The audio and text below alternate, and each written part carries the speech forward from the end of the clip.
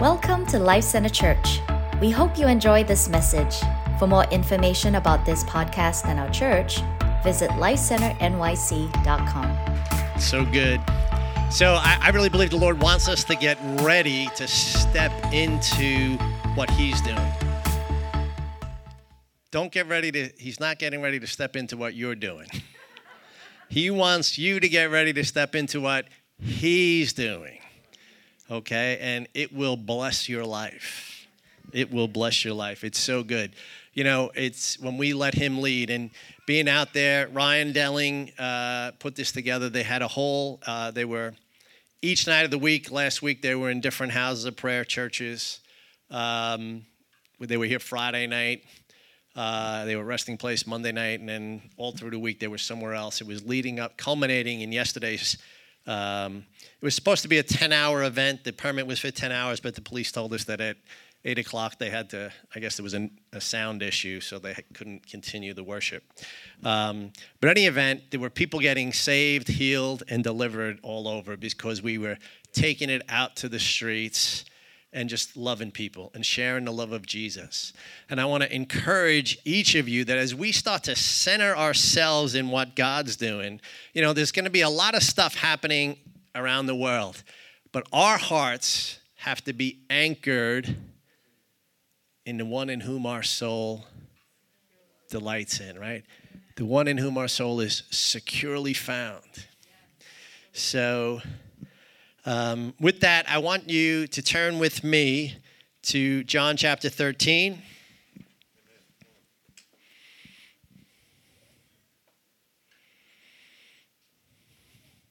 I've been a bit fixated on the upper room discourse, as many Bible scholars, I'm told, refer to these passages, John 13 through 17. This is Jesus' final message to the disciples before He goes to the cross. And this whole passage in John, the whole part from John 13 to 17 is filled with deep, deep truth. And it's His instruction to His disciples before He's about to go to the cross. And He knows that there's going to be a great challenge. They're going to be perplexed about what's going to happen. He's telling them beforehand so they're not surprised. But guess what? They were still surprised. I think it's like sometimes we can't get our minds around what the Lord is saying to us, right? It just doesn't, because if you have a certain mindset, you think a certain way, it's hard for you to change that thought, right? You have to like retune your brain. So the disciples had a mindset of Jesus is the Messiah. Look, I've seen Him raise the dead. I've seen Him walk on water. I've seen Him multiply loaves and fishes. I've seen Him heal the blind man. I've seen Him heal the lame man. I mean, wow. Like, we're going to do this thing. He's Messiah. And the Jewish mindset around Messiah was the conquering Messiah. He was going to restore the glory that was back in the days of Solomon, right? It was like a political mindset to it, not one that He was going to come in and restore the heart relationship. They didn't fully get that a way needed to be made for us all to come back to the Father. So this is the upper room discourse, and we get to read this through sort of knowing the end from the beginning to some extent. They received this message without, He was telling them, listen, the Son of Man is going to be delivered up, and they're going to crucify Him and torture Him, and the third day I'm going to rise again. And then Peter would try to pull Him aside. No, we're not going to let that happen to you. And Jesus recognized that wasn't even, Peter was under an influence. He was hearing a voice that was not from the Holy Spirit. And He rebukes Satan. Wasn't really rebuking Peter, but He was letting Peter know what you're sensing is not from God. Okay? And it's so important that we know the scriptures and understand what the Lord is saying. I was having this conversation a little bit earlier with Colt. Not every voice you hear is the Holy Spirit. We're a prophetic company, and we ask the Lord for words, and we know He gives them. But you need to be rooted and grounded in Scripture so that you're testing everything that you give by the Word of God, okay? Because you can get information from second heavens, you can get it from other words, but we need to test the Spirit and make sure they're of God. And the Word of God, on your iPad, your phone, or some of us have paper Bibles. I appreciate that. But that's why we need to be students of the Word so we rightly divide the word of truth. So that when, not every thought you get is from the Lord, but you rightly divide it. Amen? It's so good. And God speaks, so we want to hear his voice. He says, my sheep know my voice, and the voice of a stranger they will not follow. So when you hear that strange voice, that's not God. Okay? So it's good. So we're going to grow in that. Okay, turn with me to Luke 13. I want to start with, John 13. Thank you. I'm going to start reading it, verse 18.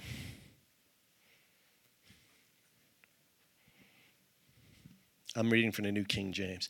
I do not speak concerning all of you. I know whom I have chosen, but that the scripture may be fulfilled, he who eats bread with me has lifted up his heel against me. Now I tell you before it comes, that when it does come to pass, you may believe that I am he. He was letting know everything that was about to happen. Most assuredly, I say to you, he who receives whoever I send receives me, and he who receives me receives him who sent me. Now when Jesus had said these things, he was troubled in spirit and testified and said, most assuredly I say to you, one of you will betray me. Jesus was troubled in spirit, and he testified, most assuredly I say, one of you will betray me. Now we know he was speaking of Judas, and I think sometimes when you know the end from the beginning, we always I think whenever you read the list of the first 12 disciples and you read Judas in the list, we kind of look side-eye. All right, we know about Judas. But that wasn't how Jesus felt about Judas. That wasn't how the other apostles felt about Judas. They loved Judas. Judas was one of the 12. Judas was in the inner circle. And Jesus loved him. Jesus loved him. So when we read the next scripture, verse 22, it says, then the disciples looked at one another, perplexed about whom he spoke. One of you, and they're looking around and we're solid. I mean, that'd be like Sal betraying me. I've known Sal for 25 years. We were walking together through thick and thin, and no way. No, but you have to understand what's going on here, because if you don't understand, then you miss the gravity of it. So when Jesus was betrayed, it wasn't only Jesus that felt the betrayal. The other 12 felt deep betrayal. He was one of us. He was my brother. It's hard. All right. Then the disciples looked at one another. They were perplexed. They couldn't understand about whom he spoke. Now, there was leaning on Jesus' bosom one of his disciples whom Jesus loved. That was John. Simon Peter therefore motioned him and asked him to ask who it was of whom he spoke. So it's kind of find out who it is. And John's kind of leaning on his bosom, so it's just like a whisper. Then leaning back on Jesus' breast, he said to him, Lord, who is it? And Jesus answered, it's the one to whom I shall give a piece of bread when I have dipped it. And then having dipped the bread, he gave it to Judas, the son of Simon. Now after the piece of bread, Satan entered him, and then Jesus said to him, what you do quickly. But no one at the table knew for what reason he said this to him, for some thought because Judas had the money box, Jesus was sent him to buy those things that were needed. for the feast, or that he should give something to the poor. And having received the piece of bread, then he went out immediately, and it was night. So Judas leaves, and this really sets in motion now Jesus' final hours. I mean, he understands that by the end of this night, he will be taken prisoner, he'll be beaten and tortured, and ultimately he'll go to the cross.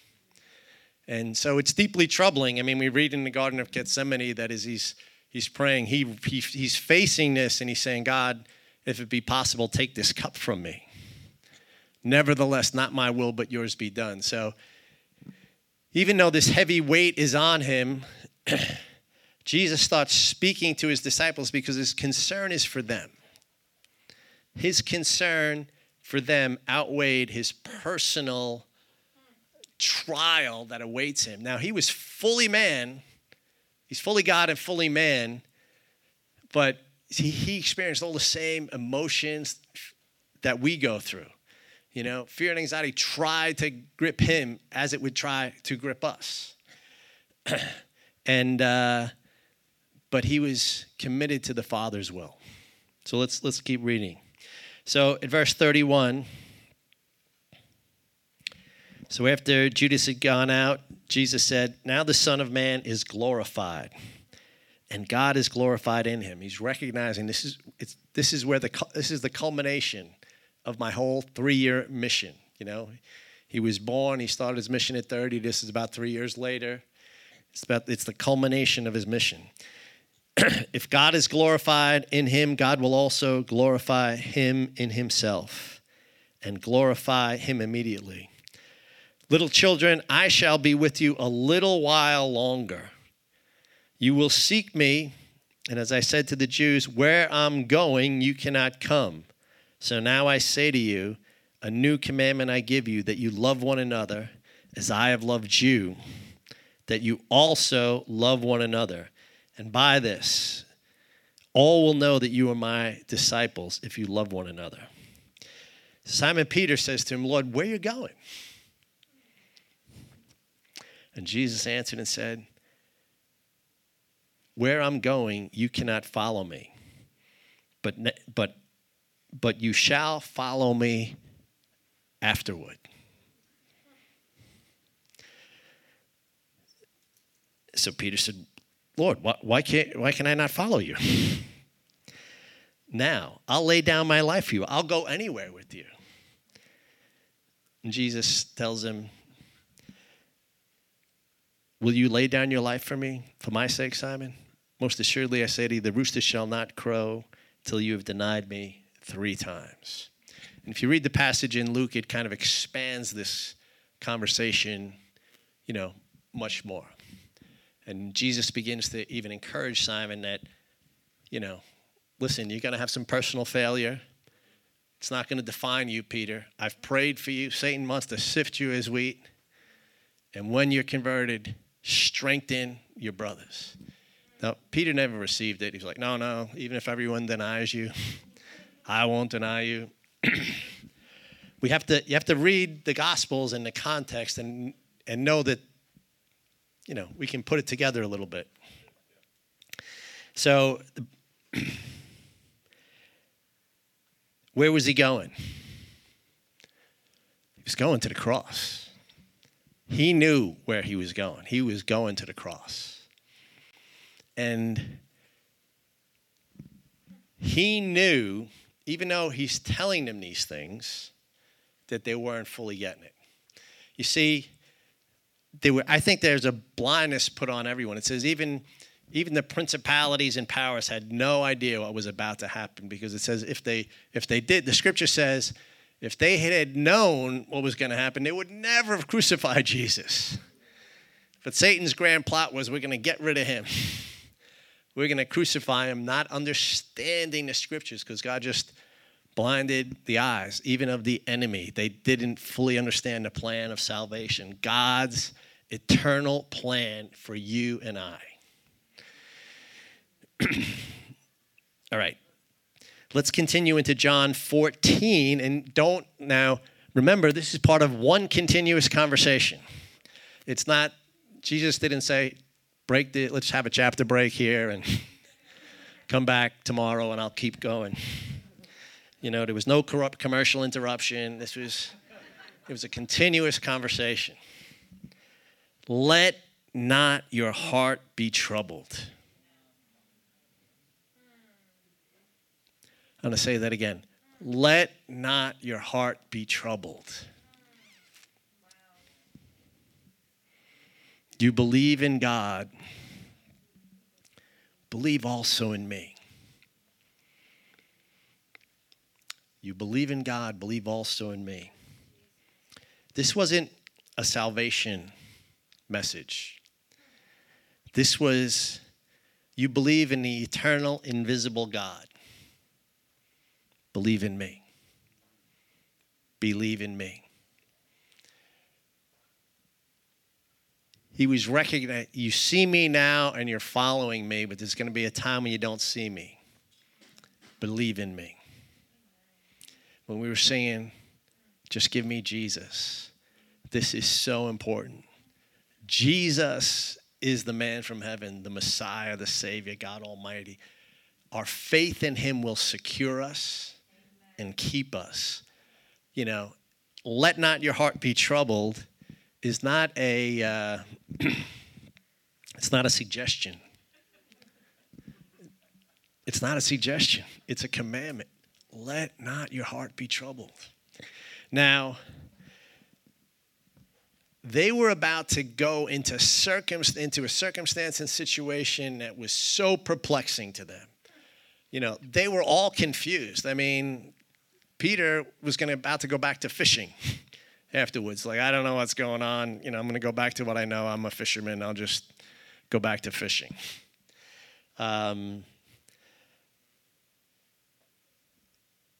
They were in a situation and circumstance that was very troubling, but Jesus said to them, let not your heart be troubled.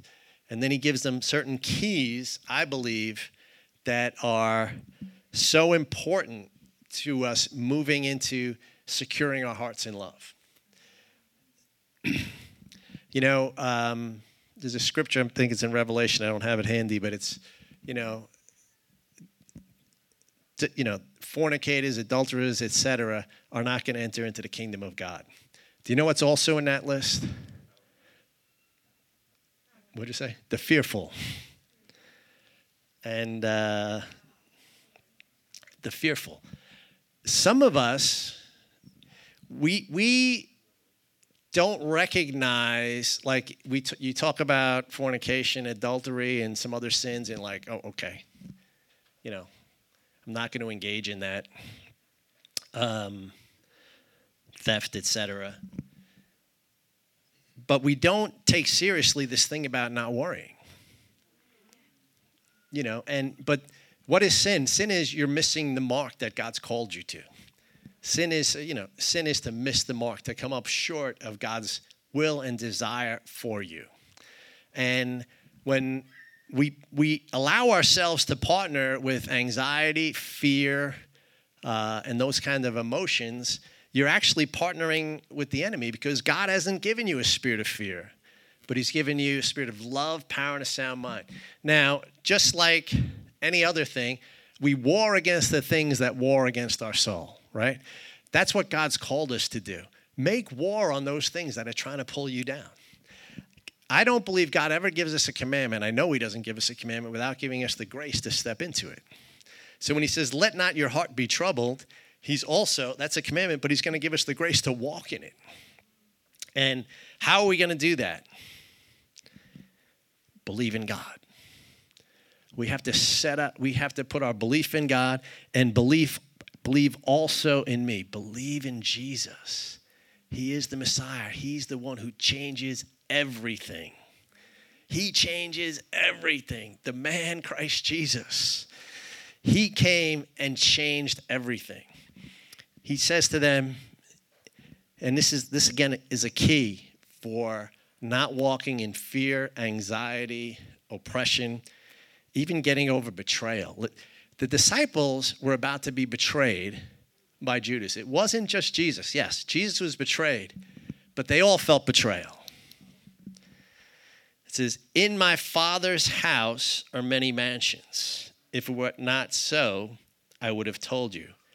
I go to prepare a place for you. The place he was going was the cross. I'm going to the cross because in my going to the cross, I'm going to take on all of your sin, all of your sickness, all of your disease, all the stale, rotten thinking. I'm going to take it all and suffer the wrath of God in your stead.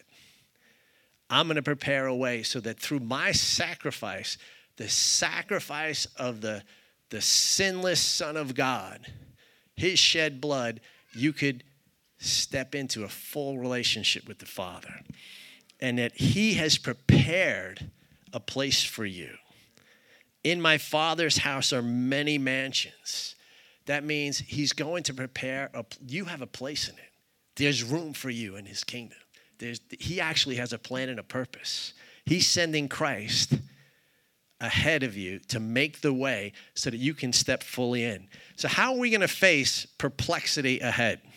We've been in a perplexing season. To be quite honest, the spirit of fear was unleashed in this pandemic.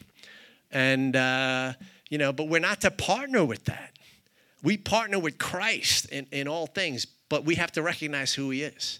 So when the situations around us change, and they changed around the disciples right then, he's saying, believe in me. I'm going to make a way for you. I have a place for you. And if I go and prepare a place for you, here it is. I'm going to come again and receive you to myself, that where I am, you may be also. I go to prepare a place for you, that where I am, I go to prepare a place for you, and I will come again and receive you to myself, that where I am, you may be also. God is so in love with you. You have no idea. I have no idea. But he wants you to be with him. Like this whole plan of salvation was because he wouldn't be separated from you. Now, sometimes we get caught up. We don't fully appreciate how in it God is. Like he's really in it. Like he really wants to spend time with you. When we keep going down in this scripture, he says, I'm in my Father, you're in me, and I'm in you. He's invited us into the very Trinitarian relationship, Father, Son, and Holy Spirit. He says, I'm in my Father, he's in me, you're in me, I'm in you. Like he's invited us into this deep place. And to know that even our failures are not going to disqualify us. Even your failures don't disqualify you. Now, the enemy would try to take your failures and say, all right, give up, throw in a towel, quit. You're never going to change. You got to hit delete, repent. Like, don't give in to, this is how I was created, and I'm just going to go with that. All of us have passions, desires in our flesh that war against the spirit. And we all have to war against those things that war against our soul. We can't give place to it. Whether it's fear, whether it's lust, whether it's envy, jealousy, covetousness, fill it in. There are things that enter in that, like you're jealous of the guy who just got the promotion, or the person who has more resources than you do, or whatever, or lustful thoughts, or whatever. Like you have to war, you have to recognize those for what they are, and you war against it. We don't make excuses for it. This is the way I was created. We all have a fallen nature that wars against our soul. That's not who you are. The new creation in Christ, when you're born again, all that's passed away, but it tries to find its way back into your life. It typically finds its way back into your life because we have old patterns of thinking. That's why the Bible says in Romans 12:1, don't be conformed to this world, but be transformed by the renewing of your mind. That transformation really is in the emotional realm. And it happens, your emotions get transformed when you start to think correctly. Now, our jealousies, our, covetousness, our lies or lust or whatever it is that tries to attack us come from patterns of thought that are there. And so, what does the Bible say? We're to cast down imaginations and every high thing that exalts itself against the knowledge of God and do war with that.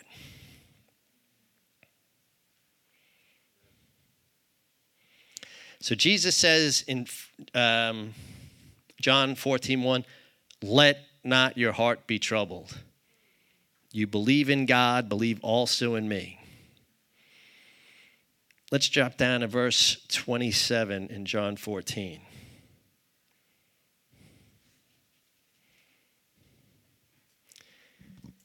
Verse 27, he says, peace I leave with you, my peace I give to you, not as the world gives you. Let not your heart be troubled, neither let it be afraid. He says it a second time. He's recognizing when the Romans take me, when Judas comes and betrays me with a kiss, and everyone's going to scatter. Even, Peter, his undying devotion, I'll never leave, even if I have to die, that he's going to, and then Peter is not only going to be dealing with the emotions of betrayal from Judas, fear, anxiety about what's going to happen. They arrested Jesus. They're going to arrest us too. We're next. Peter's also dealing with shame. With my big mouth, Peter spoke. Whatever came into his mind, Peter spoke it out. The Bible says, even the fool, when he holds his tongue, is considered wise. We have to be careful that you don't give voice to every thought that enters your mind, right? But Peter was very extroverted, very out there, very just said what came to his mind. And so he was out there saying how he's undying love and devotion. But now he was shown to be not the man he professed to be. So he's feeling like a hypocrite. He betrayed Jesus. He was covered in shame. How many notice the difference between shame and guilt or shame and conviction? Shame says, you are no good. Shame speaks to the person. You're a no good, blah, blah, blah, blah, blah. Guilt recognizes the thing I did was wrong. Or conviction, recognizes I shouldn't have done that, and we repent. The devil wants to cover you in shame because if he can get you to be covered in shame, he can silence you. God doesn't want you disqualified. He wants you to repent. Look, if you take responsibility for what you did, repent and move forward. Hit delete and keep going. But shame wants to cancel you as a person. And Jesus was going to have none of that. He wasn't going to the cross to let shame take you out. And so he said to Peter, when you're restored, strengthen your brothers. Now, Peter couldn't receive that word. It was a prophetic word. It's like, I don't receive that. That's not of the Lord. That was the Lord who spoke it. So that, Peter afterwards, when you're dealing, and some of us, listen, the shame is real. Sometimes you've fallen, and you have to get up. It's so important.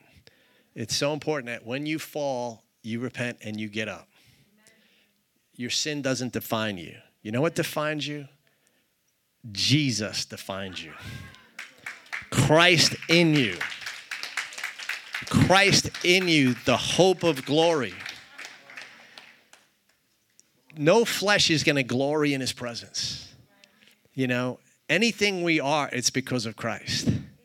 It's because of him.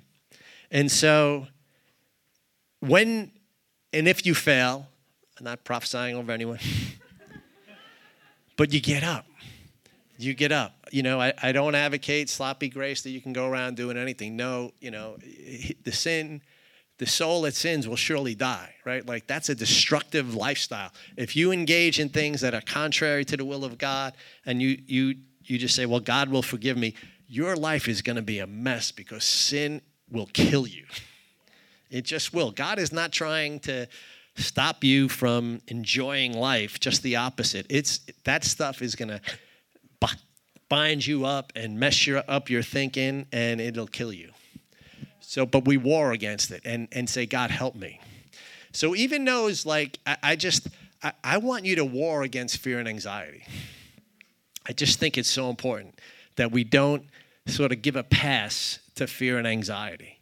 Like, well, that's an okay sin. It doesn't affect anybody but me and, you know, my worrying, my thing. Like, that is not what God's called you to. That's so far short of the mark that he wants you secure in his love.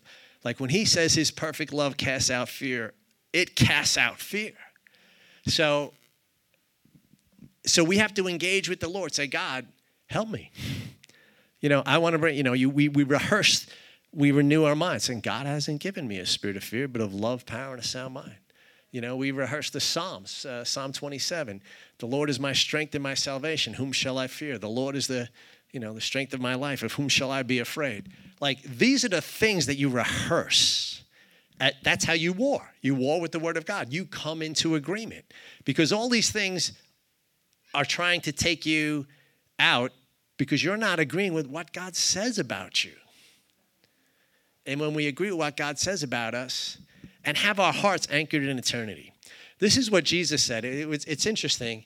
If your heart is anchored in eternity, meaning I'm going to spend all my days in heaven with God, enjoying him for all eternity. This life is a whisper. When it says in Revelations, you know, they overcame him by the blood of the Lamb and the word of their testimony, and they loved not their life unto death. Like if we're trying to hold on to the things of this life too tightly, you're going to get, you know, fear is going to find a way in. Right? Because like Jesus says, you need to have an eternal mindset. Believe in me and have your heart, your mind fixed in eternity. I'm going to be with God. You know, Paul said, you know, that to be absent from the body is to be present with the Lord. And he said, you know, actually, Paul was taken up in visions into the third heaven, into the heavenly realm. And he said, you know, actually, after being up there, I'd rather be there. But right now, it's better for me to be with you so that I can impart unto you, right? But he recognized that laid up for him was a crown, a heavenly crown, eternal weight of glory. And but he saw, because he committed himself into the hands of the one. And I don't know what life has. You know, this I know.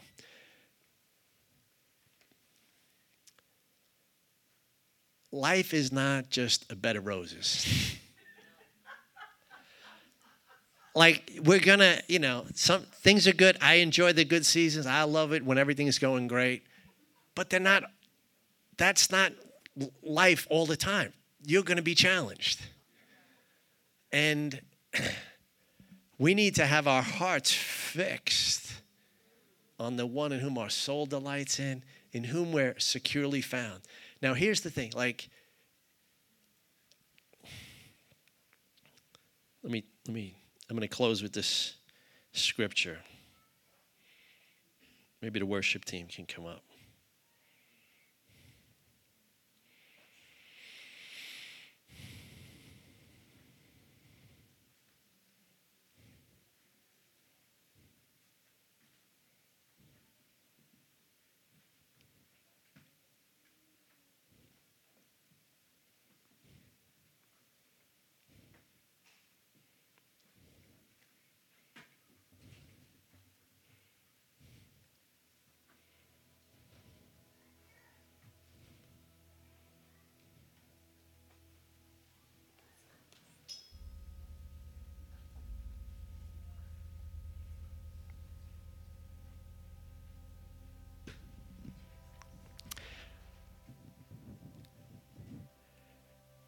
John 14:20. At that day you will know that I am in my Father, and you are in me, and I'm in you.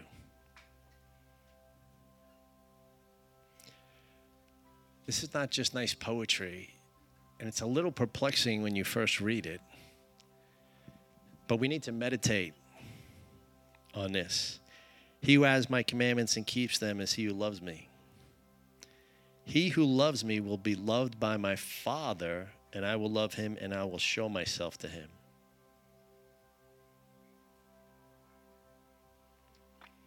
Verse 23, if anyone loves me, he will keep my word, and my Father will love him. And we will come to him and make our home with him.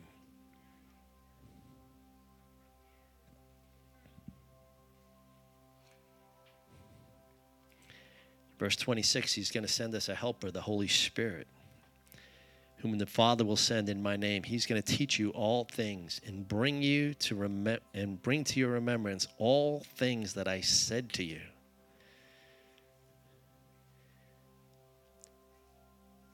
Peace I leave with you. My peace I give you, not as the world gives to you. He's going to give you supernatural peace. That means it's free from worry and anxiety.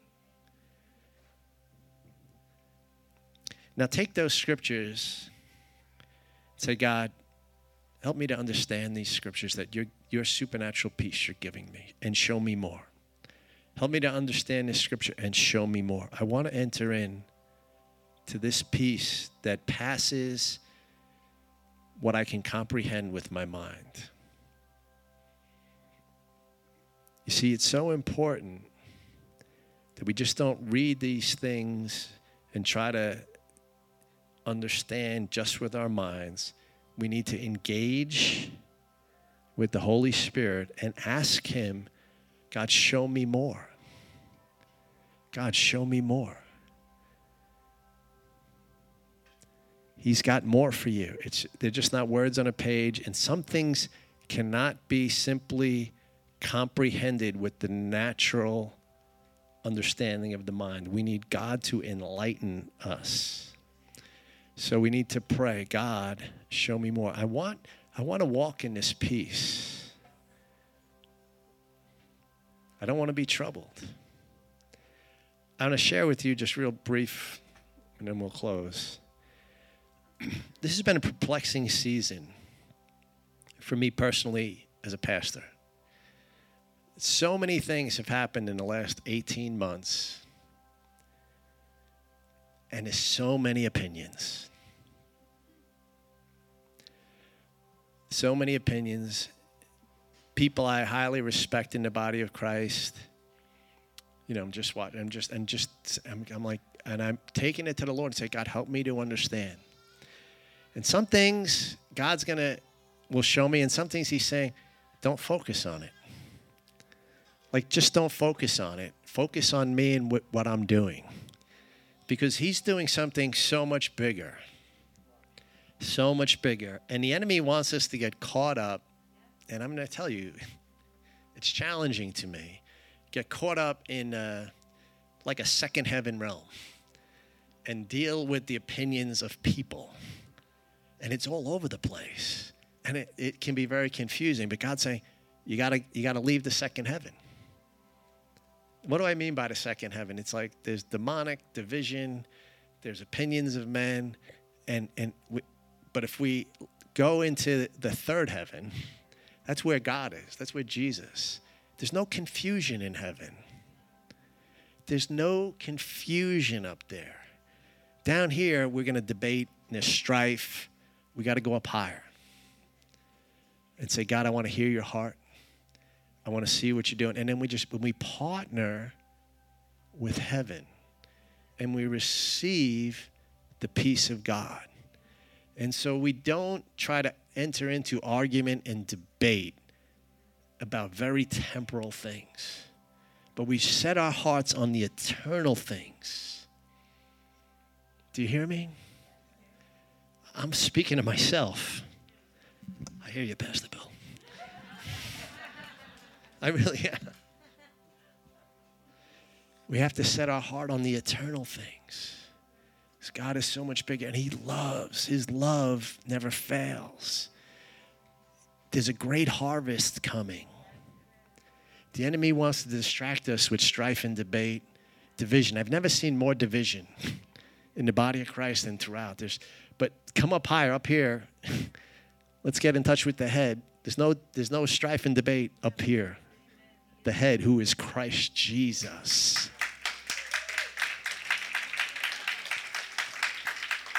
Let's take our marching orders there. Let's communicate with his heart and have his heart for one another and see, so that like yesterday in Herald Square, people are getting healed, people are stepping in and they've heard before, like the gospel will be proclaimed. Let's stay up there. Stuff is going to happen in the earth realm. I don't know, like COVID happened. It was perplexing. Don't let your heart be troubled. Believe in God. Believe also in me, Jesus said. Believe in Jesus. He's got a plan. He's preparing a way for you. He's bringing you into the fullness of that. Stay there. That's called abiding in the vine. Read John 13 to 17 over and over again. This upper room discourse. Say, God, as you're reading it, say, God, help me to understand this and show me more. Help me to understand this. Pray it with them. Don't just read it to got my Bible reading and I'm checking off the Bible app. I do that too. But we got to engage. Just don't engage with the scripture. Say, God, show me what you're saying here in a deeper way and show me more. I want to know this peace because I haven't fully walked in this peace, but I want to walk in this peace and show me more. Let's all stand.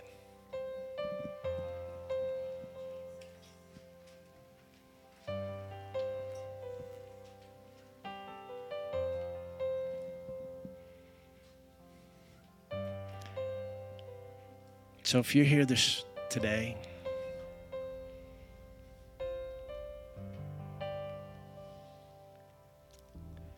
and maybe you've gotten caught, and I have, so it's common. You've been caught up in that second heaven confusion and debate. I invite you, and I'm going to be the first one here, to repent. Say, God, help me to not get caught there. Help me to be caught up with you and the beauty of heaven, the beauty of who you are. One thing I desire, that will I seek after, that I may dwell in the house of the Lord all the days of my life, to behold the beauty of the Lord and to inquire in his temple.